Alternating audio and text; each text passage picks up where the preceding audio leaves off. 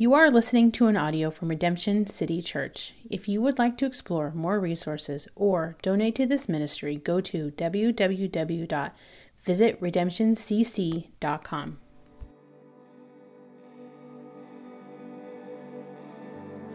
Grow our faith, Lord, when our eyes can't see.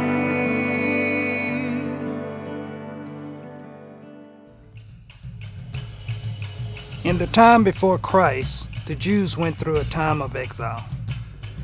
While in exile, they would build temples scattered away from their homeland. During that time, a city named Ephesus was created by the Greeks and taken by the Romans. Roman rulers would connect the world with roads. Paul was able to capitalize on both scattered Jewish temples connected by the Roman Empire roads, which led Paul to Ephesus, where he pastored for a while, left and then wrote them the letter titled Ephesians. The lie is that things will always be the way they are. Broken people, broken churches. The truth is that you can become a new man with a new heart and a new mind.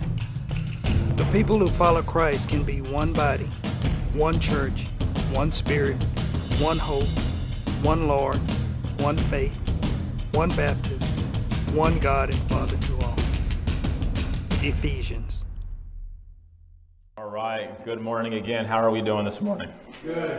Well, I'm good too in Jesus, and we just want to again remind all of us to be praying for all of those who are sick right now. We even have some of our staff that's not feeling well, so we want to keep them lifted up in prayer. And I do thank you guys for praying for me as I get ready to be traveling to California in a couple weeks. And so if you have your Bibles, and I hope you do, I would like you to open them to Ephesians chapter 4. That's where we're at now. We're going to be kind of working through and kind of looking at a 30,000 foot perspective, verses 1 through 16. And as we continue to march forward in this Ephesians series, I want to remind you that it's titled Our Story into God's Story. And it's all about discovering who we are in light of Christ. But now, and this is what I love saying, because we've been saying that now for many months, but now it's about discovering what are we then called to do? What are we called to do? And so if you were not here last week, or just as a reminder of what we talked about in part 13, it was titled Preparing to Love, Have Peace, and Be Unified. And basically we learned that we all need sometimes a refresher of what's going on in Scripture. And so we talked about how Ephesians is a deeply theological book that has so many important things for our life. And we talked about how basically Ephesians can be broken up into two segments. And chapters 1 through 3 is really a doctrinal section. It's about our beliefs. Who do we believe God is, and what do we believe God has done? That's what we've been exploring. And now we're moving into the second segment of this book, chapters 4 through 6, and really it's where things get practical. What are we now to do in light of who God is? And so in Ephesians chapter 4 through 6, we learn what does it mean to walk in unity and purity and harmony, and then ultimately, and this is the good thing about being a Christian, in victory, right? And so we learn that Ephesians teaches us to sit before the God of the universe and then to walk out the things that make us adopted and chosen children of God, and then we stand by faith believing that. And then we learn that we should never perform, remember this, any actions without first meditating upon the rations of the blessings of God. Rations before actions. And then we learn that humility and gentleness are important qualities that we need in order to dwell together properly in unity. And then finally, and then I'm really eager about this, we were given an Ephesians Eager Project. And have you been taking that seriously? And that brings us to today, part 14, titled God's Unexpected Remedy for All Calamities. Okay, for all problems, all sicknesses, all things, God has a solution. God has a plan. And that's what we're going to be exploring today. And so this remains our aim. If this is your first time here, or just as a reminder, no matter who you are, we want you to have an encounter in this book of the Bible like you've never had before. So here we are in chapter 4 of Ephesians, and now Paul is basically taking his eyes off of God directly in God's glory, and that's what we've been looking at for guess how long? Almost 5 months now. We've been looking at God alone and God's glory. And so far Paul's been saying God's done this and God's done that. that, and God said this, and God said that, and God provided this, and God provided that. And now in chapter 4, we're transitioning from all of what God's done and said and provided. And now Paul says, now you do this. Now you do this. Now that's good news, because most of us want to know what we're supposed to do, right? We all want to know what we're supposed to do. We're looking for that clarity all the time. We're always searching for that. We do it as kids, we grow as adults, and we're constantly searching for what are we supposed to be doing with our lives. So listen to me, it's really simple. God made you with a purpose for such a time as this that you're living in, to just be you. You tracking with me? God made you to be you. Simply, yet somehow, supernaturally, just you. And I don't care how you feel. I don't care what your circumstances are. No matter what you're going through, Jesus is calling you simply to be you by abiding in him. That means abiding means to literally hang out with him, to literally dwell with them. Because if you do this and you abide in that chapter 1 through 3 knowledge and truth about God, you're going to have the deep roots to have all the fruit you would ever want in life. That's where transformation happens, at the root level, when you know who God is. Chapters 1 through 3. But so often we get so stressed out with pressure trying to make all the right decisions in the things that we do, don't we?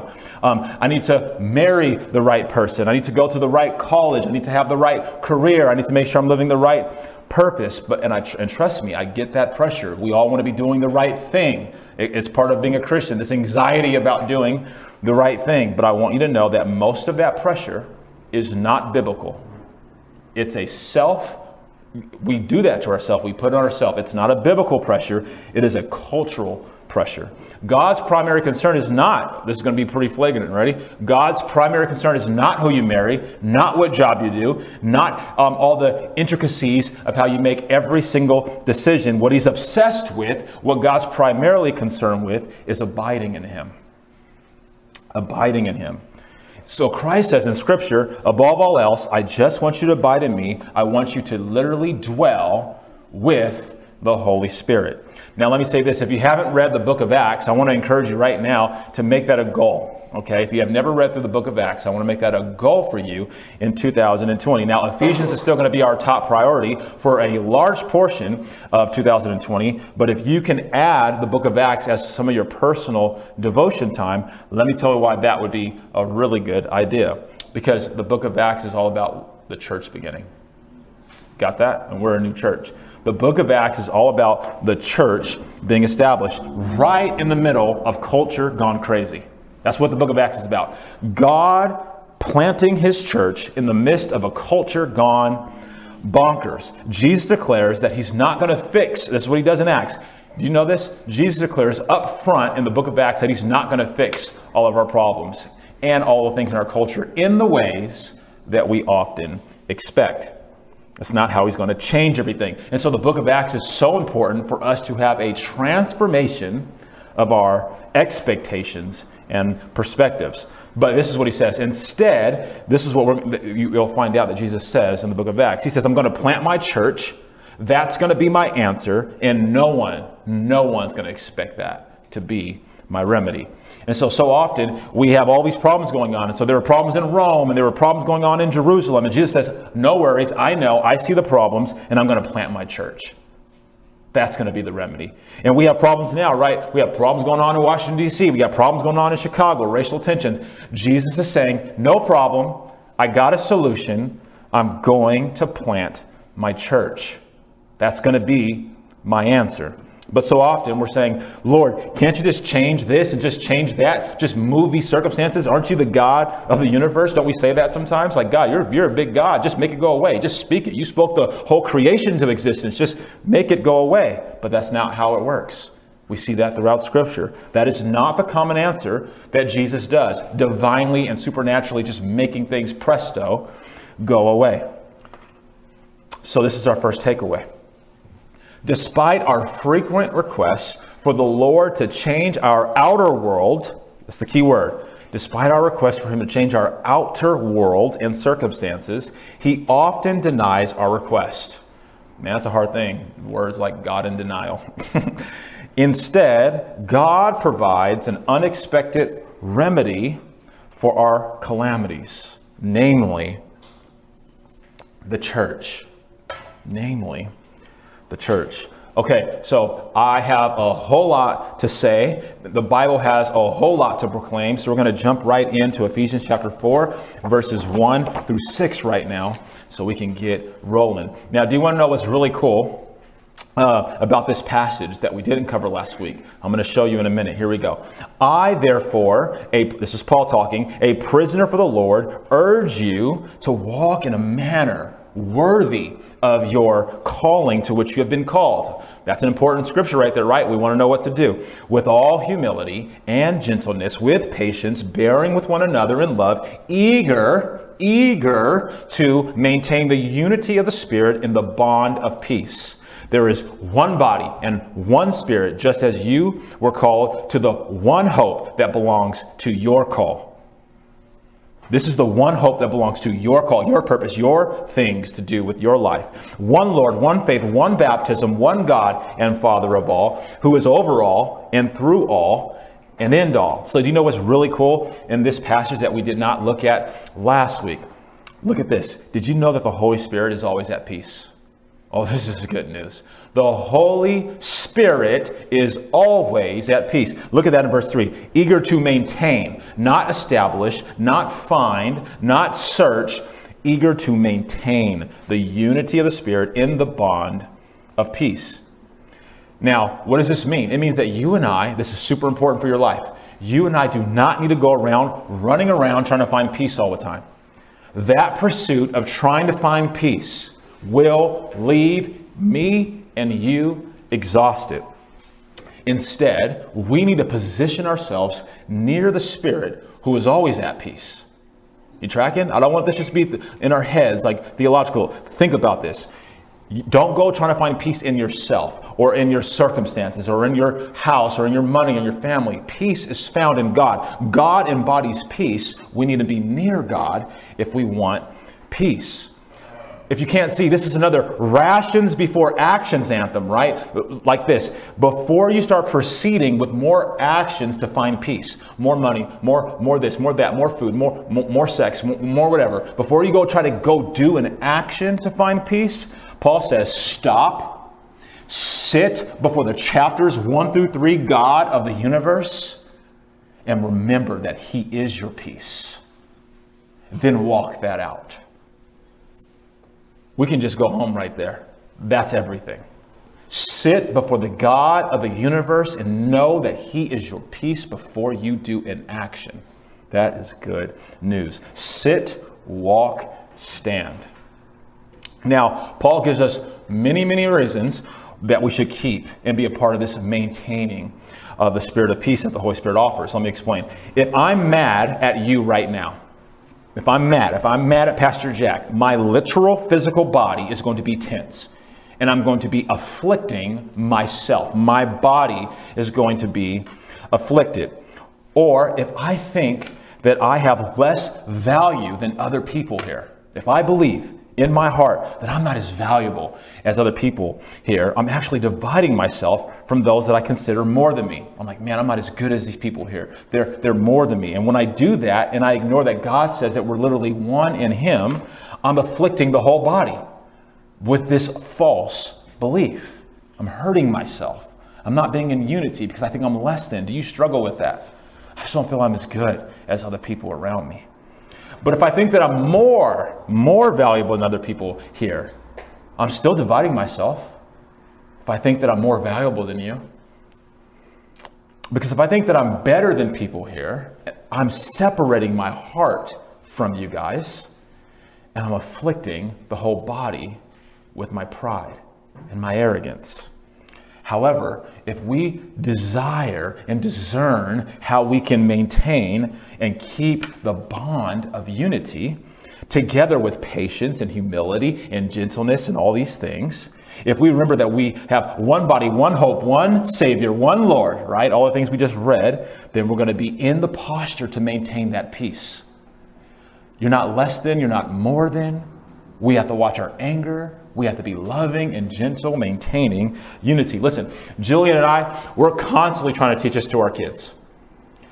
Dwell together in unity and stop trying to kill each other all the time. It doesn't really work that often, but we try, right? Like, be on the same page. This is the fundamental aspect of every relationship. Listen, guys, before we can go dive deep into chapter 5 and 6 and talk about all these advanced relationships like parenting a child or marriage and all these different sophisticated relationships, we need to understand how to have the fundamental relationship as a family of God first. If we can't love each other with gentleness and kindness and not be divided, we have no hope in our marriages, no hope as families, and no hope as parents. So let's get back to this example with the kids. We want them to color together, dwell together, watch TV together, be in unity together. But what they don't understand is when they fight and they argue and they're not kind to each other, when they do that, their heart condition and their behavior not only afflicts them, but it afflicts me and Jillian. The whole Rochelle family is afflicted just by their actions. And when me and my wife are in division and we're arguing and we're not being in unity, it doesn't just afflict Jillian. It doesn't just afflict me. It afflicts Aiden and Aubrey. The whole Rochelle family unit is afflicted. Do you want that? Think about your own families. When you are arguing, it afflicts everything. It ripple effects everywhere. And this is true for the body of Christ. And we have to be mindful of that. So if this is true, and it is, what does God want for you and for me to do about all this division? What does God have to say about the division going on in our culture right now? And what does God have to say about the community that you live in and the divisions that's there? What does God have to say about the division in all of our marriages and our families that are going on right now? Is God going to change our circumstances? Is God going to change all of this division? What is he going to do? Well, often God's answer is no. At least no, I'm not going to change it in the ways you think. God does not change our circumstances by presto, making it go away. Instead, this is what God usually says to us. You ready? He usually says, I won't change your circumstances. I'm not going to change your environment, right? How many of us wanted that? Go, God, I just wish I was somewhere else. No, he doesn't change your environment. He doesn't remove the division. Instead, he says, I'm going to allow you to be in it, and I'm going to get working on you. You want things to change? I'm going to get working on you. Wow. Can't you see? This is God's master plan, the church, the body of Christ. You and I are the unexpected remedy to fix all calamities on the planet. You and me and the rest of our brothers and sisters called the body of Christ. And I'm just letting you know ahead of time because we're going to be talking about this all day long today as we march through this series. This sermon. So when Paul says, I therefore urge you to walk in a manner worthy of your calling, verse 1, Paul is literally about to give a description of how we are to do that. He says, look, now that Christ has done everything for you, proclaimed in chapters 1 through 3, this is how I want you to respond. Do this, do that, do this, do that, out of what God has done. So here's your next fill in the blank. So what are you then called to do? What are you called to do? As the unexpected remedy of God to the world, we are a people called. So now we're doing something. Now we're not just knowing who we are. We got to do. We are called to rest. Look, our first do is rest. We are called to rest in our relationship with the Holy Spirit. It still takes action to rest. We'll talk about that. With the Holy Spirit, who maintains our inner peace with incredible rations of grace before we engage with any action towards establishing outer peace in the world. We do this so that we do not afflict ourselves or other members of our body. Are you in division with someone in this church? Do you have any feelings, any harboring? Do you have anything going on at home? You need to be eager to maintain the peace. Why? Because God has a plan for us. We're the agents and the ambassadors, the hope of the world. We are the remedy for all the problems, and we can't fix anything in Christ if we're in division. Let's look at verse 7. We're going to march through because this is the opening speech. But grace was given to each one of us. This is verse 7. But grace was given to each one of us according to the measure of Christ's gift. Okay, everyone right now should be super excited with our hands going, woo, that's me, that's me, that's me. Look at, let me read. But grace was given to each one of us. You're in the Bible. You made the book. I made the book. That's awesome. So it's for everybody here. Grace was given. Grace was given. It's incredible. Listen, it's so easy to just arbitrarily say like, oh yeah, I get it. Grace was given to me. God loves me. But Paul's saying, don't do that. Don't miss out on how big this is. This is something incredible. Lean in. You and me have been given a special measure of grace for specific purposes from the God of the universe to walk out our call in a manner that's worthy. And it's a big deal. It's amazing for God's kingdom. So as we prepare to dwell in unity, to maintain that spirit of peace, we need to also be prepared. And this is where our church is being ready to march into. We need to be prepared to examine, know, and act upon our calling. Do you know yours? Not what you do, not what you say. Do you know who you are? Do you know what God has called you to do? And are you living that out in your life? Because we all have special gifts that need to be explored. Every single person in here has special gifts. The Bible says we have natural gifts and we have spiritual gifts. Do you know the difference? Do you know what a natural gift is according to God? Do you know what a spiritual gift is according to God? And are you doing anything with it? This is what we're going to be learning about. Because if you don't know your gifts and you're not walking them out, you're living less than your best life that God has called you to for His glory, but for your fulfillment, for your joy, for your satisfaction. And you're going to live your whole life wanting for more. Let's look at Ephesians verse 8. Therefore, it says, when He ascended on high, He led a host of captives and He gave gifts to men. Tracking? He gave gifts to men. Now, this is awesome. This is legit. This is a picture of Christ redeeming the whole world when He died on the cross, was buried, died for 3 days, and then He ascended. Now I want you to watch the Lord inspire Paul right now as he makes this next two verses come to life. We're just opening up right now, so that's why I'm marching through. Let's look at this. Verse 9. In saying He ascended, what does it mean but that He had also descended into the lower regions, the earth? He who descended is the one who also ascended far above all the heavens, that He might fill all things. So basically, Paul is reiterating that Jesus died on the cross. He descended into the earth for 3 days and 3 nights. And then some will actually use the imagery of saying he went 3 days and 3 nights into the belly of the whale as imagery of the fulfillment of Jonah. But however you look at it, Paul is saying that Jesus literally went to go and minister to the captives and to set them free. This is what Jesus did. And then when He did that, He gave good gifts.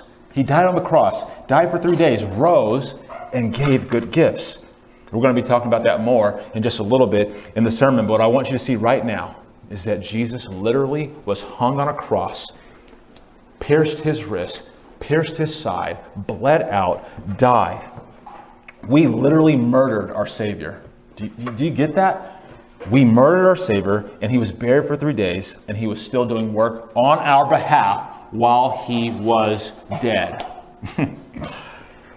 Jesus is so rich, so wide, so big in mercy. He is not like you and me in that He gives good gifts even when we deny Him, reject Him, choose the world and our families and our circumstances before Him. He's not like us that He still gives us good things. Now, I don't know about you, but I know this much. If I was murdered, my family would not be jumping to give anybody good gifts. If someone murdered me, the first response of my family, no disrespect family, is they would not be jumping up and down to give you a gift. And I can tell you, I have some people in my family, unfortunately, that may give you a gift of a bullet. Right? And we know this is true. We know that. We talk about these things. If somebody ever did that to my kid, I'd do this and I'd do that. But our Lord was murdered by us. And what did He do in response? He gave good gifts. That's an amazing, amazing truth. So Paul is sort of looking around and he's seeing all this and he's like, man, we've been given this incredible chance to live with the God of the universe, with all these good gifts, and I don't want you to miss out on this opportunity. I want you to get in the game. I want you to go do this, and I want you to go do that. And so we don't want to waste this awesome opportunity we have because of the blood of Christ. Like, let me tell you how special you are to the Lord. Did you know that literally you have every single person has a different retina pattern in their eye than anybody else in the whole universe? Did you know that? No one's the same. Did you know that your tongue and your thumbprint is radically unique and no one else in the whole universe has your thumbprint, that intricate level of detail that God has put into you? Like, you are so unique. Listen to me. Some of us have super discouragement. You are so unique, so loved, so special to God that He created you so individual. We are so unique, special, yet diverse, while somehow being called to be unified. Paul is tripping out, basically. He's writing in Light Chain House. This is like, how could Paul survive? How did he do this with these circumstances? Because he's caught up in his mind in the heavenly places saying, are you kidding me? I'm individual, you're different, but we're called to be unified. That's how he spent his time. Wow. Just be you is what God created you. He created me to be who we are. He doesn't want me to be Pastor Jack. He doesn't want Pastor Jack to be me. He wants you to be you, radically you. You're enough. You are enough. Let's look at verse 11. And He gave the apostles, the prophets, the evangelists, the shepherds, and teachers. This is what He gave. He's given a lot of things. He's giving a lot of things. So do you believe that He gave all these special offices just to build fancy churches? Fancy pastors to build fancy churches? No. He gave all these offices so they could serve the church. This is why He did this. So this is a big fat no. This is a huge, huge no to all the celebrity pastors that we make much of. This fivefold ministry, apostles, prophets, evangelists, shepherds, teachers, this is supposed to govern every single church, everywhere, and is for the purpose of equipping people, not celebrating people. All leadership positions are to serve God's people. That is why I'm here, to serve you, to love you, to exhort you, not for you to lift me up. We need to not do that in our culture. Let's look at verse 13. Let's look at verse 12. That shows this. And He gave the apostles and the prophets and the evangelists and the shepherds and the teachers to equip. That's what we just talked about. To equip the saints for the work of ministry, for building up the body of Christ. So for forever and ever, the next time you arrive at a church, even if you're not here at Redemption one day, and if you do not see in the DNA of that church that the pastors and the leaders are there to serve you and to equip you for good works, and it is a culture where you are always trying to serve them, something has went wrong. Verse 13. So He gave these 5 offices, the apostles, the prophets, the evangelists, the shepherds, the teachers, to equip the saints for the work of the ministry, for the building up of the body of Christ. Ready? How long do we do this? How long does God want us to do this? I'm laying out purpose and calling right now. We're going to get to your individual gifts, but we got to get this. How long are we supposed to do this church thing? Okay, here we go. Until we all, until we all attain, who's the all? Not every single person, everybody's not called to be a Christian. All that God has planned, every chosen person, until we all attain to the unity of faith and the knowledge of the Son of God. This is what God's saying. We're in it and we're doing it this way. This is the plan. This is the design. This is the solution. We're going to do this until we all attain the unity of the faith and the knowledge of who Jesus is. To mature into a full woman of God, to mature into a full man of God, to the measure, how mature is a woman of God? How mature as a man of God? Into the measure of the stature of the fullness of Christ. Until you are filled and full of Christ. Jeez. Paul's basically saying the church is redeemed with gifts and graces and all these different positions and offices and governments. They're all ordained by God for one purpose, and that's to grow up a church into maturity, to be like Christ. This is what we're all here for. To grow up into maturity and to be like Christ. Therefore, when you see me wearing this wristband all the time that says, what would Jesus do? It's just me joining in the game that Ephesians is telling me to do in Ephesians chapter 4. To be like Jesus, to grow up, Brandon, to be like Jesus. That's what I'm trying to do. That's what I'm calling other men to do when we come to Men's Den Night, to join me in this. Women, you can wear it too. It's not just for men. What would Jesus do? I want to be like Jesus in my thoughts, my actions, my beliefs, my anger, when I'm sad, when I'm disappointed. I want to be full of Christ, full of wisdom, full in that stature. This is why we do that. It's an opportunity to ask myself, what would Jesus do? in this moment that I may not enjoy.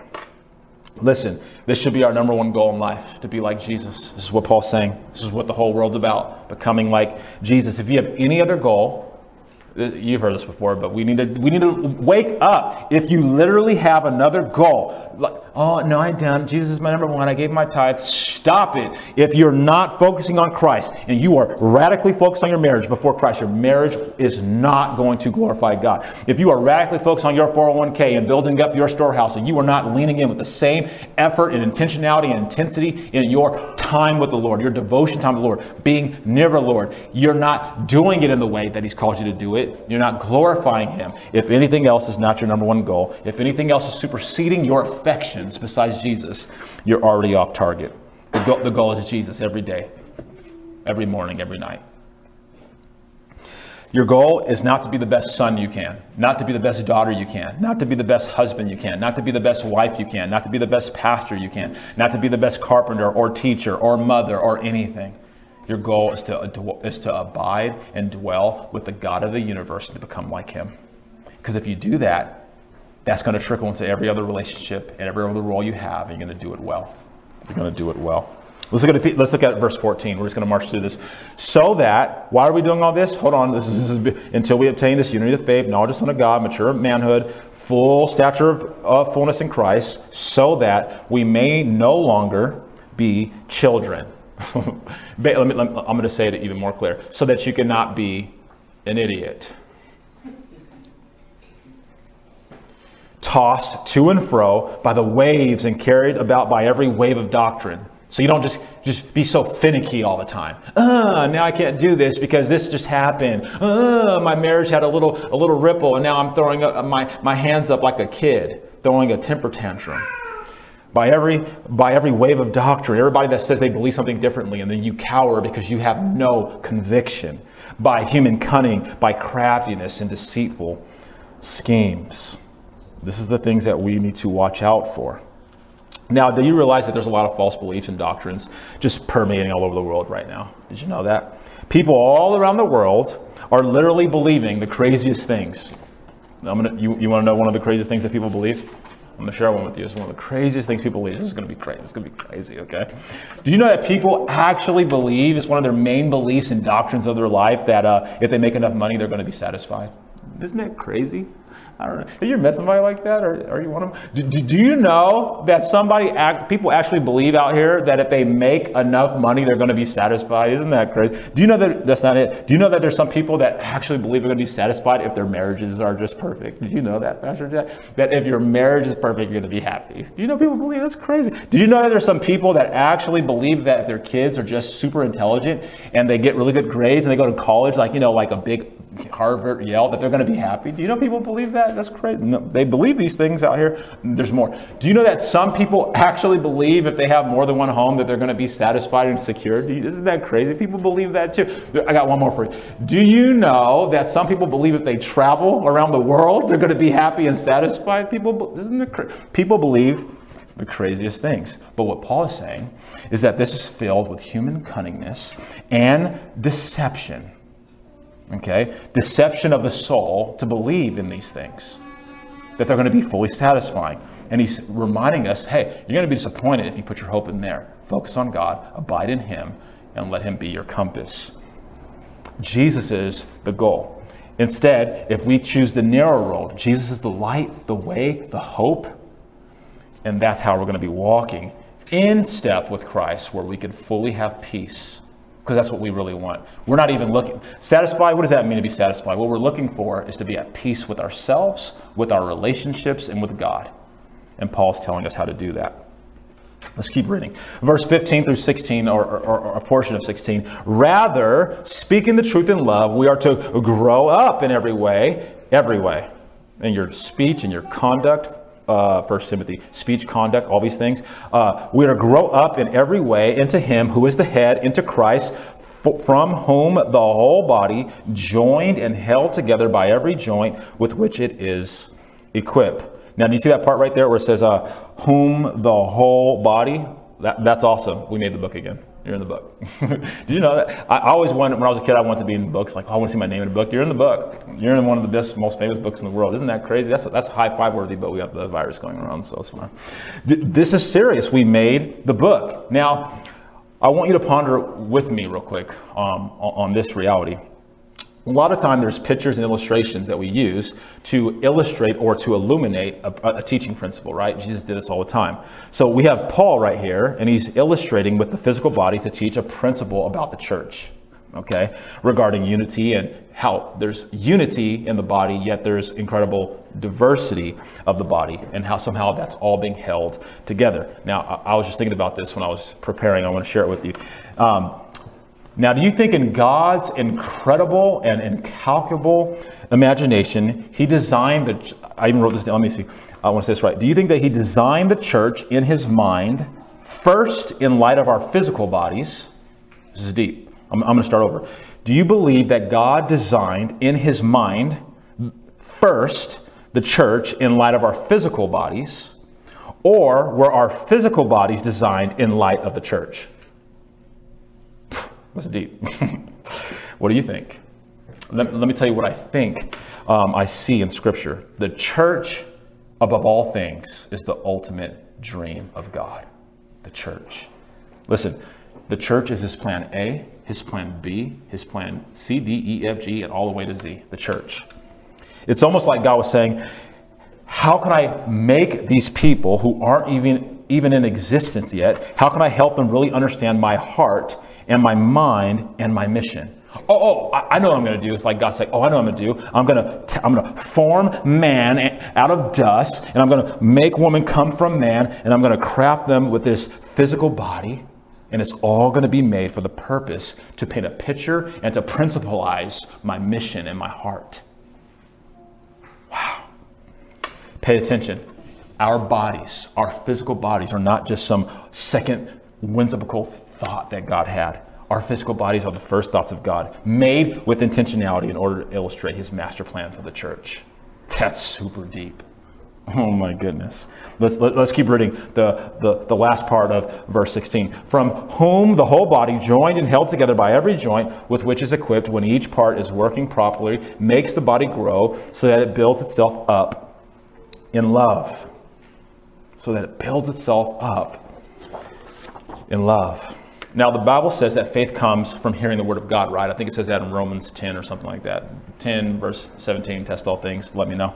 And I'm praying that the simplicity of today's message that we're kind of at the halfway point of, we're going to pray right now for the Holy Spirit to help us with the second half. I'm praying that the simplicity of what I'm trying to communicate would really get you fired up for your life as we start to talk about giftings and callings and purpose and all these things. So I'm going to pray right now. I'm going to ask God to let these words of Scripture fall on soft soils of our hearts. And then as it falls on prayerfully on soft soils of the heart, I'm going to see with the power of the Word of God if we can dig that soil even deeper holes, right? So the roots have room to grow deeper. And then I'm going to pray that we can kind of cover with the Word of God even more good soil so that we can be prepared to defend the birds of the air and Satan's attacks and all these things, okay? So let's do this, because when the trials of resistance come, I want us to flex our muscles of the faith. That's what I want for us. Let's do this. Let's pray. Let's bow our heads. We want the Holy Spirit right in the middle of our summer. We can do that because we're the people of God. Father, in the name of Jesus, we have read your word, and we are all here in what I like to call real-time church, Lord. This is the time that counts so much, Lord. I enjoy, Lord, watching sermons online and listening to podcasts, and I love studying history. Lord, it helps me understand what's going on in culture, but there's nothing like real time in church, physical bodies in church, Lord. This is me. This is your people. This is us gathering to have an encounter with you. We want an encounter with you. So Jesus, in your name, may there be a transformation from the inside out in every person here today. May there be a blessing upon your body. May those sitting here today with sore muscles of their faith be healed and restored so they can flex even more when they move forward. And Lord, I say this from the bottom of my heart.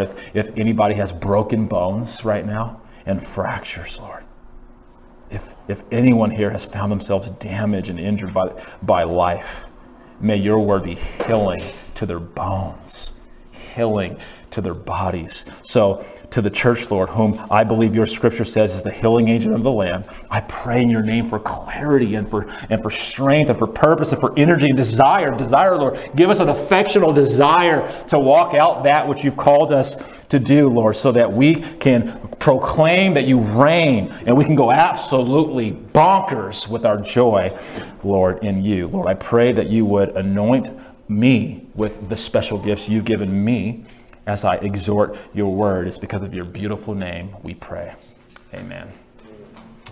Let me just start off with asking everybody a question that I think we all can be in agreement to. How is the world going right now?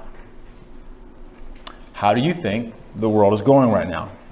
I think we all know it's going terrible. Right? It's going nuts. And we only know and see what we see. Imagine how God sees how terrible and how nuts it's going. Things are scary all over the world. And we're always doing our best as a world in the ways that the world thinks, trying to fix it. There are shootings and prejudices and attacks and murders. There's natural problems going on like floods and earthquakes and tornadoes and fires. We have people getting sick. We got coronavirus going around. We got disease, cancer. We got people with moral failures going on, divorces, sexual sin. How are things going in the world? It's going terrible, horrible. So what now? Like, what's going to happen now? What do we do next? Maybe you, like me, like most decent people, we want to know how things can change for the better. Right? A normal, decent person, even those who are not believers, are like, how can we make the world better? How can things change? Perhaps you may be thinking that change is going to happen primarily through maybe political, legislative changes, new regimes coming in, or environments changing around you. Maybe you think if you move to another country, there's going to be more peaceful because America's going to hell. We got those, right? America's going to hell. Like whatever you think, maybe that's how you think things are going to change. Here's what I want you to know. Every single generation since the beginning of time has been looking for things to change. Every single generation. If you're in history like me, that was my major. Every single nation, every single culture has been looking for things to change. But did you know that 100 years ago, the same, we got some smart people in here, so you guys know it's true. Do you know 100 years ago, the same things that are happening now were happening then? Just different jacket, different store, different model, same stuff. Did you know that the same things that were happening 2,000 years ago are still happening today? Same division, same jealousy, envy, strife, same stuff. Throughout history, there's been wars upon wars, terrorism upon terrorism, crazy acts upon crazy acts. Our generation isn't really any different than any other previous generation. Just look different, talk different, listen to different music. Listen, all you have to do is read history. That's all you got to do. Read history to see that it's repeating itself over and over and over. And the Bible says, not only is it the same, it's the same and it's worsening. That's what the Bible tells us. It's worsening. Yet we want things to change, don't we? We want things to change.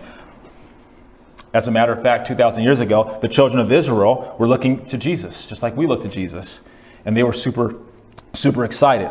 And so in Acts chapter 1, I'm going to keep plugging you there because it's my hope is that you jump into Acts chapter 1. So in Acts chapter 1, basically Jesus had rose from the grave, and he said, and the people were like, "Man, dude, you died on the cross. We weren't really a big fan of that. Don't do that again, Jesus. You really freaked us out. We lost all hope.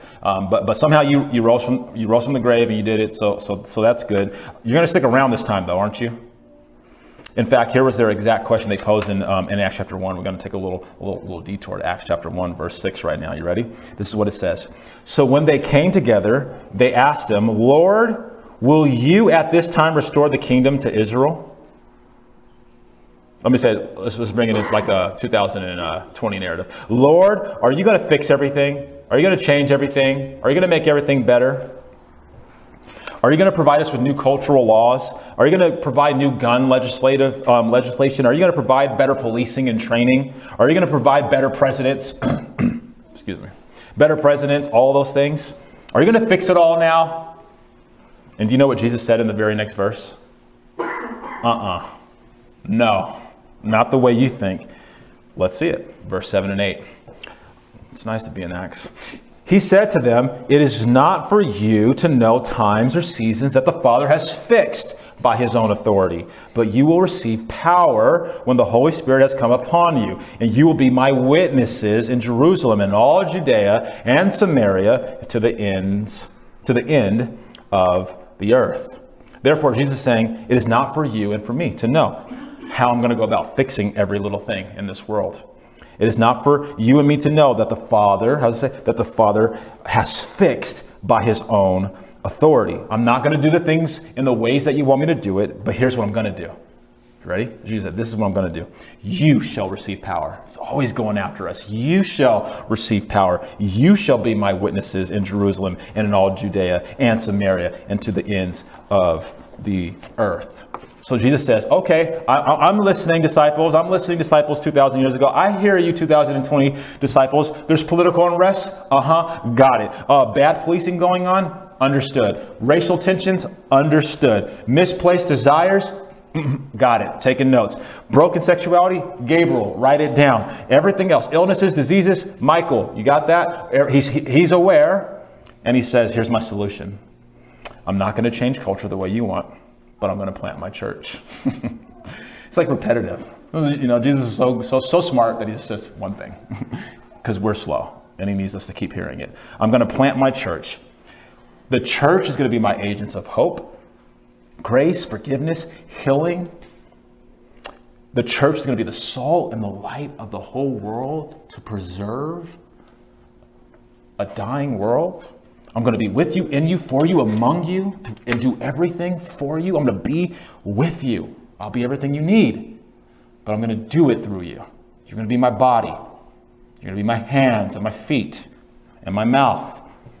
Now, did you know that the word witness in Greek is martero? Do you know that that word means? It means martyr. That's what it means. In other words, Jesus was saying that he wants us to live and die to ourselves so that we are now positioned as a reborn again Christian to impact the world. But that happens from the inside out. Roots into fruit, not fruit to roots.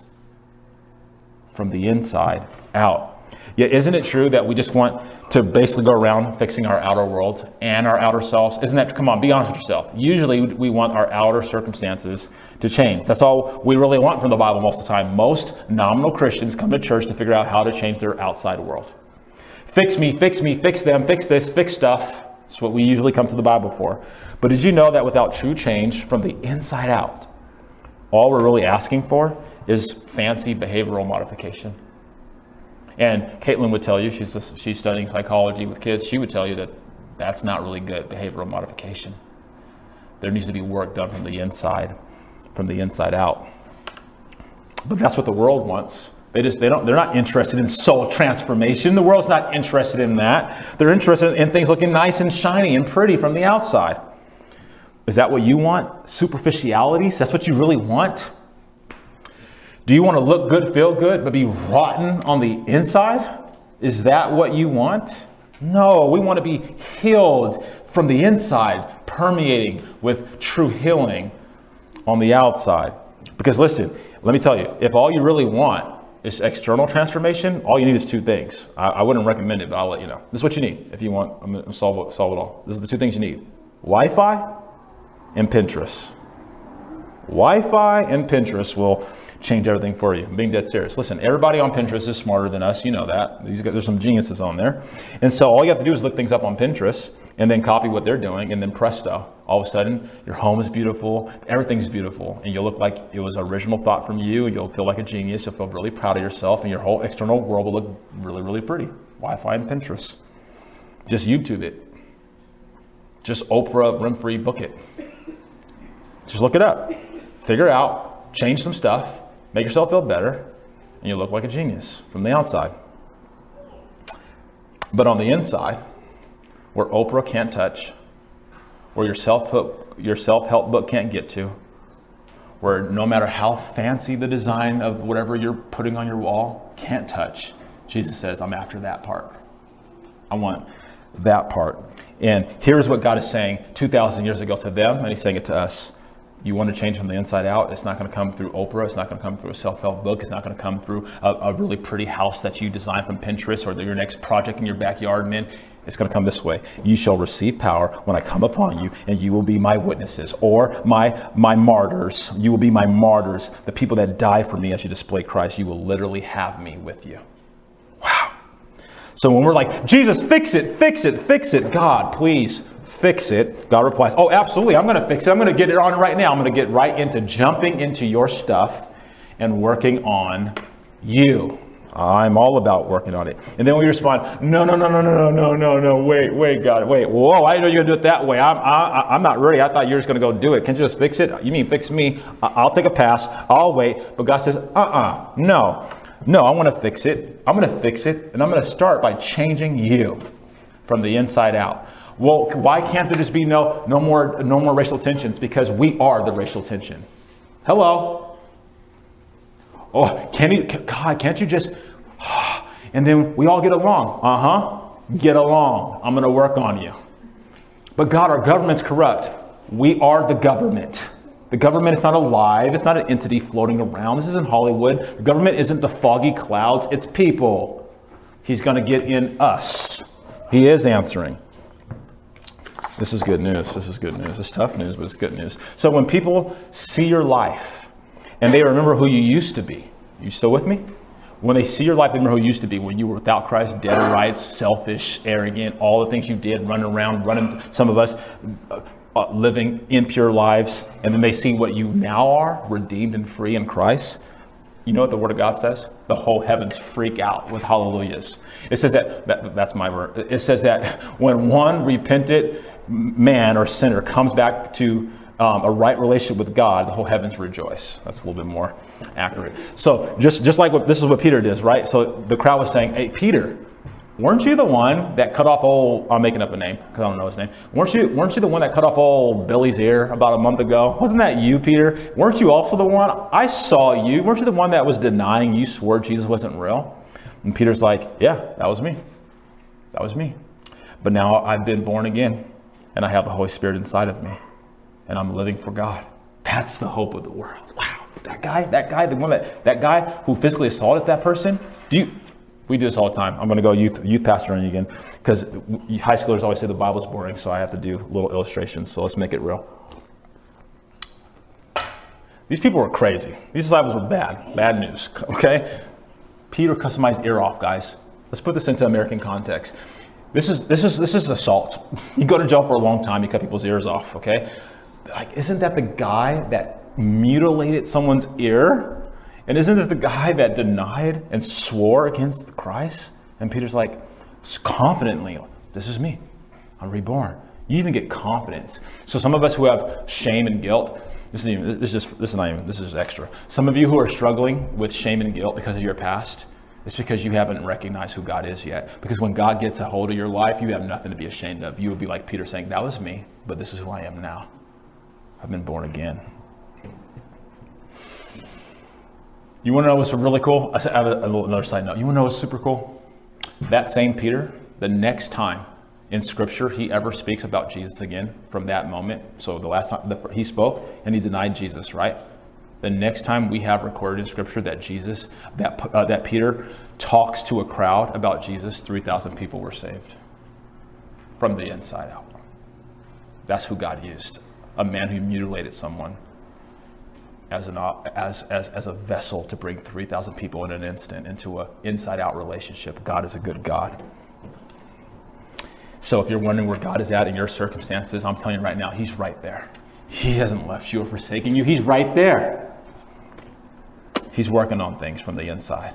So don't worry if your outside circumstances aren't changing yet. He's doing a good work. Here's your next takeaway. I got to keep it moving.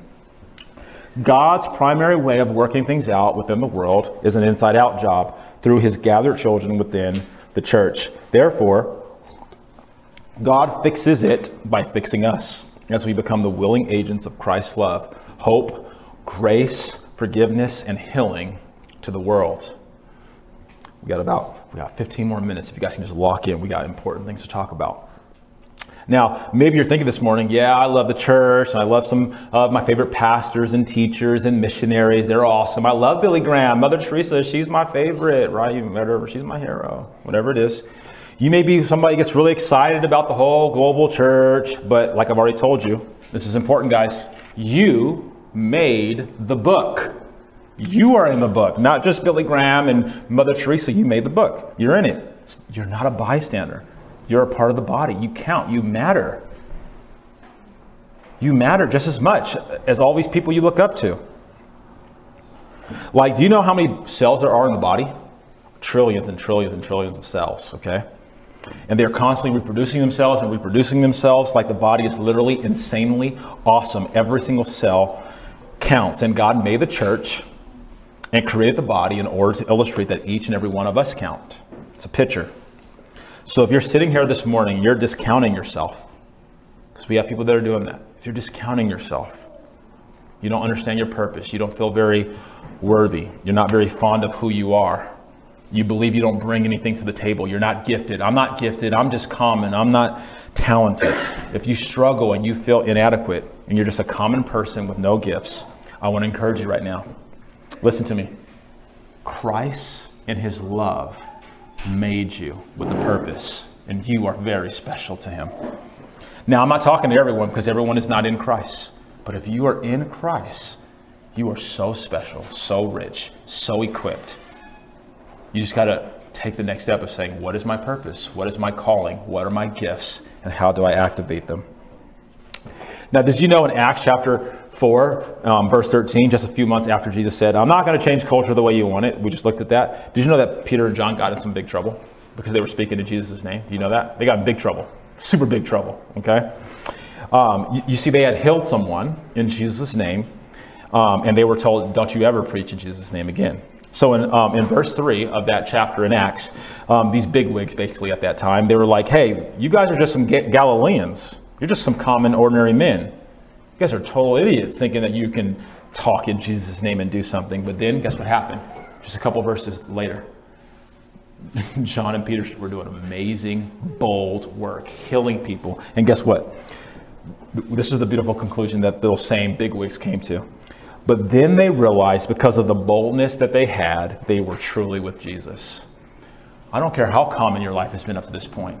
If you let Jesus get a hold of your life, you will have a boldness and people will know that you walk with the Lord. And that is good news.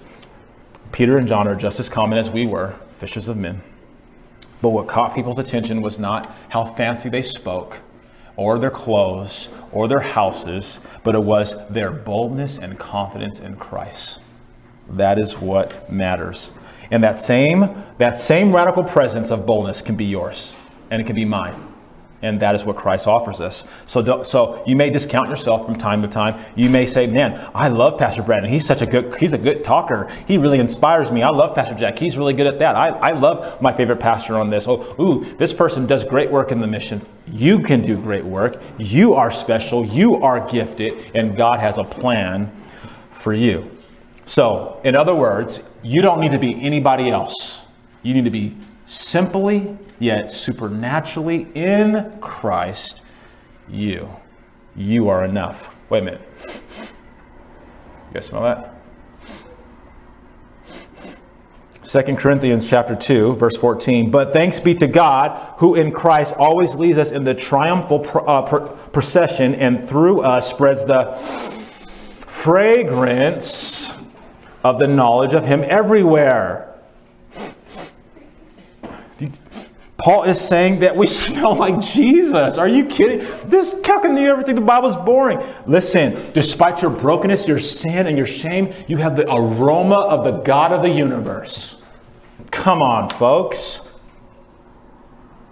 Jeez, we smell like Christ. Trust me, God is going to use you. He's going to use me. He's going to use you. The problem is we don't always know how God is using us. And I believe that's actually a gift from God. You're like, I can't see, God, what you're doing. You don't need to know everything God's doing. Let me make my argument. Because if you knew every single way God was using you, you'd be arrogant, narcissistic, and probably super unpleasant to be around. I have no idea how many people I've impacted, and good God, I don't need to know. So I say focused on what God has for me to do. And he wants you to stay focused on what he has for you to do. Now, trust me, God's going to use you, but you got to be positioned for him to use you. And we're going to be talking about that over the next couple of weeks. Did you know that there are certain flowers that only emit smell and fragrance? This is really cool. Did you know that there's some flowers that only emit smells and fragrance when they are literally crushed and wiped out? Did you know that? Sister Vanessa knows that because, guys, Sister Vanessa knows everything about flowers, okay? They literally don't smell at all until they're wiped out and crushed. Now, of course, we don't want to be wiped out and crushed, right? We don't want to be wiped out and crushed because we don't want things to be hard. But guess what? The Bible promises life is going to be hard.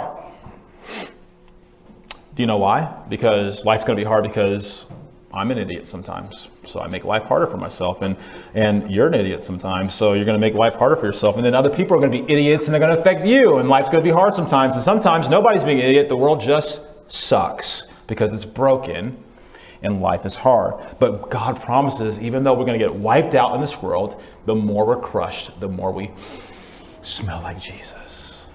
The more we lean into this crushing atmosphere and trust God, the world is going to smell the fragrance and the aroma of the God of the universe on you because of how you respond to being crushed. So it's not if you're going to be crushed in your marriage. No, I saw at the conference, I went to the marriage conference, and that couple has been married for 55 years, and they just look so happy. That's what I want. Oh, stop it. They have had trials and tribulations, and when you celebrate a couple for 50 years being married, you're celebrating a couple that has went through hell and back and chose to stay and developed a deeper, robust love. Let me say it again. It's not if you get crushed by life, by marriage, by family, by adversities with your kids, by money, by finances. It's how you respond to being crushed. If you run away and you jump off of the conveyor belt of your holiness that God's doing, you will smell like the world and you will stink. But if you stay crushed and you trust God, you will have the fragrance of Jesus all over you. That's what we want, right? That's what we want. Ephesians, now let's keep this in tension as we look again at Ephesians verses 1 through 2, because chapter 4 verses 1 through 2. We're almost done. Stay with me.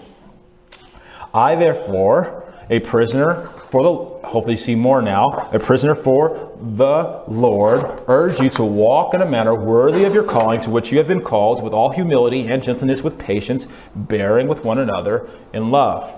Now, what I love about what's happening right here in this first verse is that Paul is basically playing coach, and he's encouraging us as the players. I want you to see this, because this reminds me of a time when I used to be a basketball coach. Now listen, I played college basketball. I played point guard, and I loved it. And then I got to play at a pretty high level. And so when I transitioned to being a coach, it was a really difficult transition, because here's the thing. I want to win. And the way that I know how to win is to play. And I was not a good coach in the beginning, because I wanted to be on the court. And I was not doing all that I was supposed to do as a coach. But once I kind of figured it out, and I figured out how to take that passion and to funnel it as a coach, things really started to take upward. So Paul is basically saying, I've already experienced the Lord. I've gotten victory. I've overcome. And I'm going to be your coach because I want you now to learn how to win the game. How many of us know that we need to be coaching people and we need to be coached? You need to be encouraging people and you need to be encouraged. Did you know that after, this is true, okay? Did you know that after about 3 or 4 years, most people don't learn that many new things in the Bible? And they don't need to. Whoa, Pastor. I'll say it again. Did you know that after about 4 years of walking with the Lord, most people don't learn anything brand new from the Bible, nor is that the most important thing? Here's what's important. As you keep hearing the Word of God, day by day and year by year amongst your church family, what becomes important is you taking it deeper. I'm reading the same verses I was reading when I was 19. They're getting deeper in me. God wants to deepen you. He wants to deepen you. He wants you to take your humility deeper. You've heard about humility before. He now wants you to go deeper. You know that you've heard about being gentle, but now he wants you to go deeper. You've heard about love in church. I don't have anything new to tell you. Pastor Brandon, you really preached a good sermon today. Oh, this pastor preached. Did they really say something you didn't know? Or are they taking you deeper? I want you to take your love deeper. I want you to take your patience deeper. It's about encouraging each other deeper. So here's the question. If I were to ask, take it seriously too.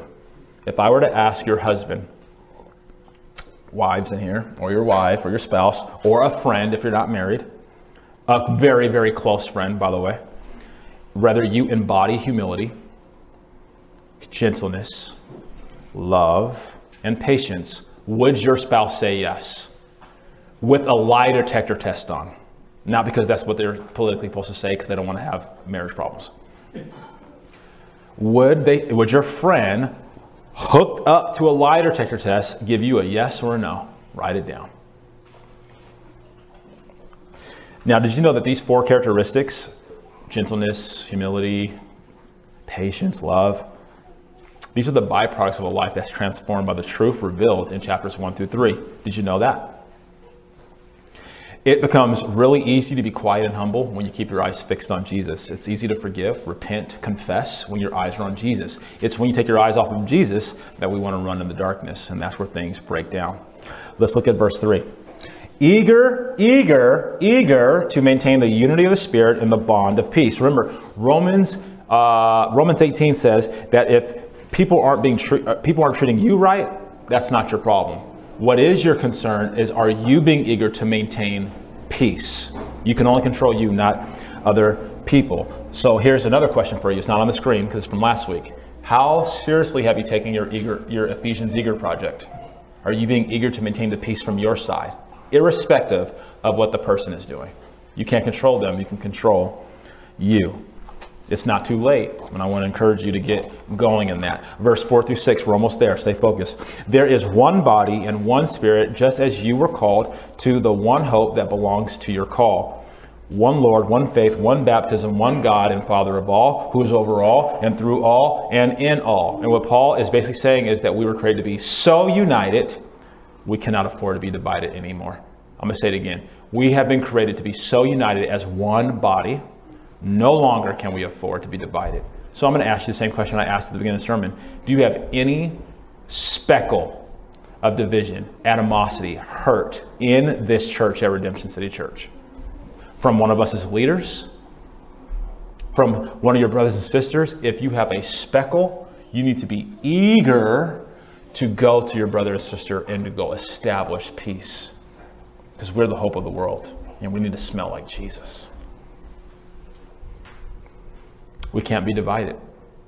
It afflicts the whole body. It's fine. I'm just a little offended, but I'll get over it in time. And nobody really knows that I'm offended. I can process this on my own. No, you're hurting yourself. You're affecting others. Don't do that. Did you know that when the body doesn't understand itself and it starts to kind of attack itself, really weird and bad things happen? Did you know that a simplistic definition of cancer is the body attacking itself? Did you know that? Isn't it crazy that cancer is one of the most prevalent diseases going on right now in our country? You think that's an accident? We are living in a time, in a physical world perspective, where cancer is running rampant in people's bodies, attacking itself. And at the same time, are we not living right now in a time where the body of Christ is attacking itself? This denomination hates this denomination. This church doesn't like this church. You're my competition. You think that's an accident? You don't think the God of the universe is holding attention? As our cancer cases are increasing physically, our cancer in our church body is increasing. Where's God at? Why isn't cancer changing? Change. He's trying to change us, the church. Both are cancers. And the church one is the worst one. The other one is physical. And the worst it can do is end your life. And you go be with Christ. This cancer in the church is wrecking things on an eternal perspective. We can't do this any longer, folks. What do you think God is doing and trying to say? Consider this. When you go to get cancer treatment, chemotherapy, and they do all the things they do, the goal is that they want your body at the cellular level to communicate better. And when they are successful and the body communicates better at the cellular level, what happens? Vitality and vibrancy comes back. So when we dwell in unity and in peace, and we come back together and we reconcile, and our cancer is eradicated, vibrancy and vitality comes back. Verse 7 through 10, we're almost done. But grace was given to each one of us according to the measure of Christ's gift. Therefore it says, When he ascended on high, we got to get this. He led a host of captives and he gave gifts to men. In saying he ascended, what does it mean? But that he had also descended into the lower regions, the earth. Now, I remember reading this as a younger man and I was like, this is really weird. So I want to make this simple for us today in just a moment. He who descended is the one who also ascended far above all the heavens that he might fill all things. So Paul again is putting the focus on Christ. Okay, he's putting the focus on Christ during this teaching to the church, so that we would understand that Christ is the head. Christ is the head, and he's done all the work. Now here we go. Ready? He ascended and he gave good gifts. But I don't want you to forget this, because I was like, oh, he ascended, he gave good gifts. But don't forget that he first ascended and paid for it all. Don't forget that. He went to the depths for us. He was buried for us. He took our sin. He took your shame. He took your transgressions, and he took it to hell.